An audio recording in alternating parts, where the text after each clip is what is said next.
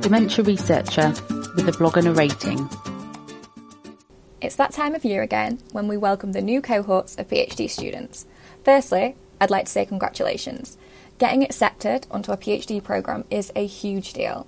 You've clearly worked very hard for the past few years and now want to devote even more time to your specialist area. You should be so proud that you've got to this point. I can't quite believe that come October I'll be going into my third year of my PhD. The last 2 years have absolutely flown by. Strangely, I'll soon be in a position where first-year PhD students may start to look up to me thinking I have all the answers. Sorry to let you down, but I sadly do not have all the answers. None of us do. But what I do have are my own experiences of what I wished I'd known before I started my PhD. So, this vlog is going to be about the things I wished I'd known before I started. So, hopefully, you'll know these things early on and your transition can be as smooth as possible, in the grand scheme of starting a PhD in a global pandemic, that is. It's okay to feel like you have no idea what you're doing. When you start a PhD, you have this feeling that everyone around you knows everything about the topic area, about their project, and just about life in general. This really isn't the case. The point of a PhD is to add something original to the field. It's likely that you are the first person to be doing many of the things you plan to do in your project. How cool is that? A PhD is a learning process, and in order to learn, you have to start somewhere. So feeling like you have no idea about what you're doing is part of that process. Your project will change.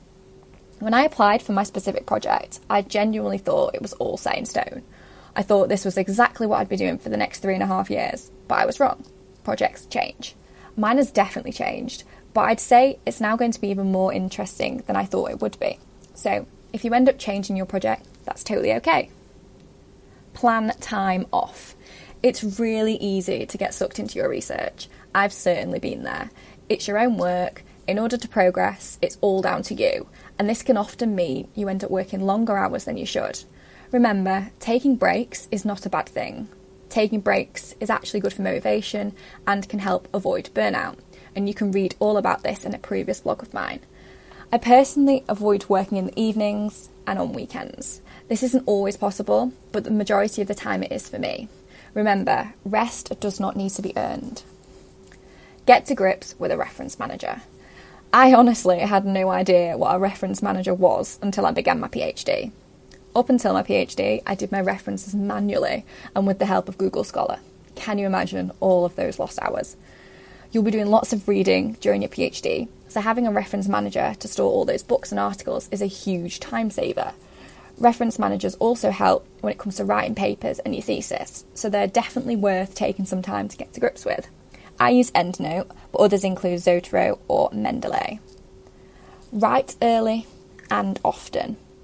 When I started my PhD, I was so worried about my writing. I'd always done better in exams throughout my education, and I was worried that I wouldn't be good enough at writing. I was also very self-conscious of the way I wrote, but I knew if I didn't deal with this, it would be an issue for me. So I started writing early. I wrote blog posts, my literature review, and now I'm writing up my first paper. My writing has definitely improved with practice. Additionally, it's important to keep in mind that the finished product you read in journals has been intensively edited. So try not to think that the first thing you write needs to read like a journal article. Everything will take longer than you think. This is something I'm still getting to grips with when I try to plan my weeks. But basically, everything that you plan to do will take longer than you think, especially when it comes to learning new techniques, completing experiments, analysing experiments, and writing up papers for publication. This is my own experience anyway. So my advice would be that when planning your week, ensure that you don't overplan and make sure to overestimate the time things will take. Get a hobby. Having a hobby during your PhD can be so helpful. Personally, I found having a hobby is a great distraction from my research, and it's been nice to learn something new that isn't related to my PhD project. Don't compare yourself to others. It's really easy to start comparing yourself to others when you start your PhD, but it's important that you try your best not to. Everyone's PhDs are different topics, methods, and supervisors, so it makes sense that people get to different stages at different time points. Try and remember that your PhD is your journey, not anyone else's. There are certainly many more things that I wished I'd known before I started my PhD, but these are just some of the ones that first came to mind when writing this blog. Again, these are my own personal feelings, and I'm sure other individuals may have different suggestions. Good luck with your studies, and I hope that this blog may help to ease your transition, even if just slightly. Enjoy the journey. Thank you for listening. Join the Dementia Research bloggers and share your own views.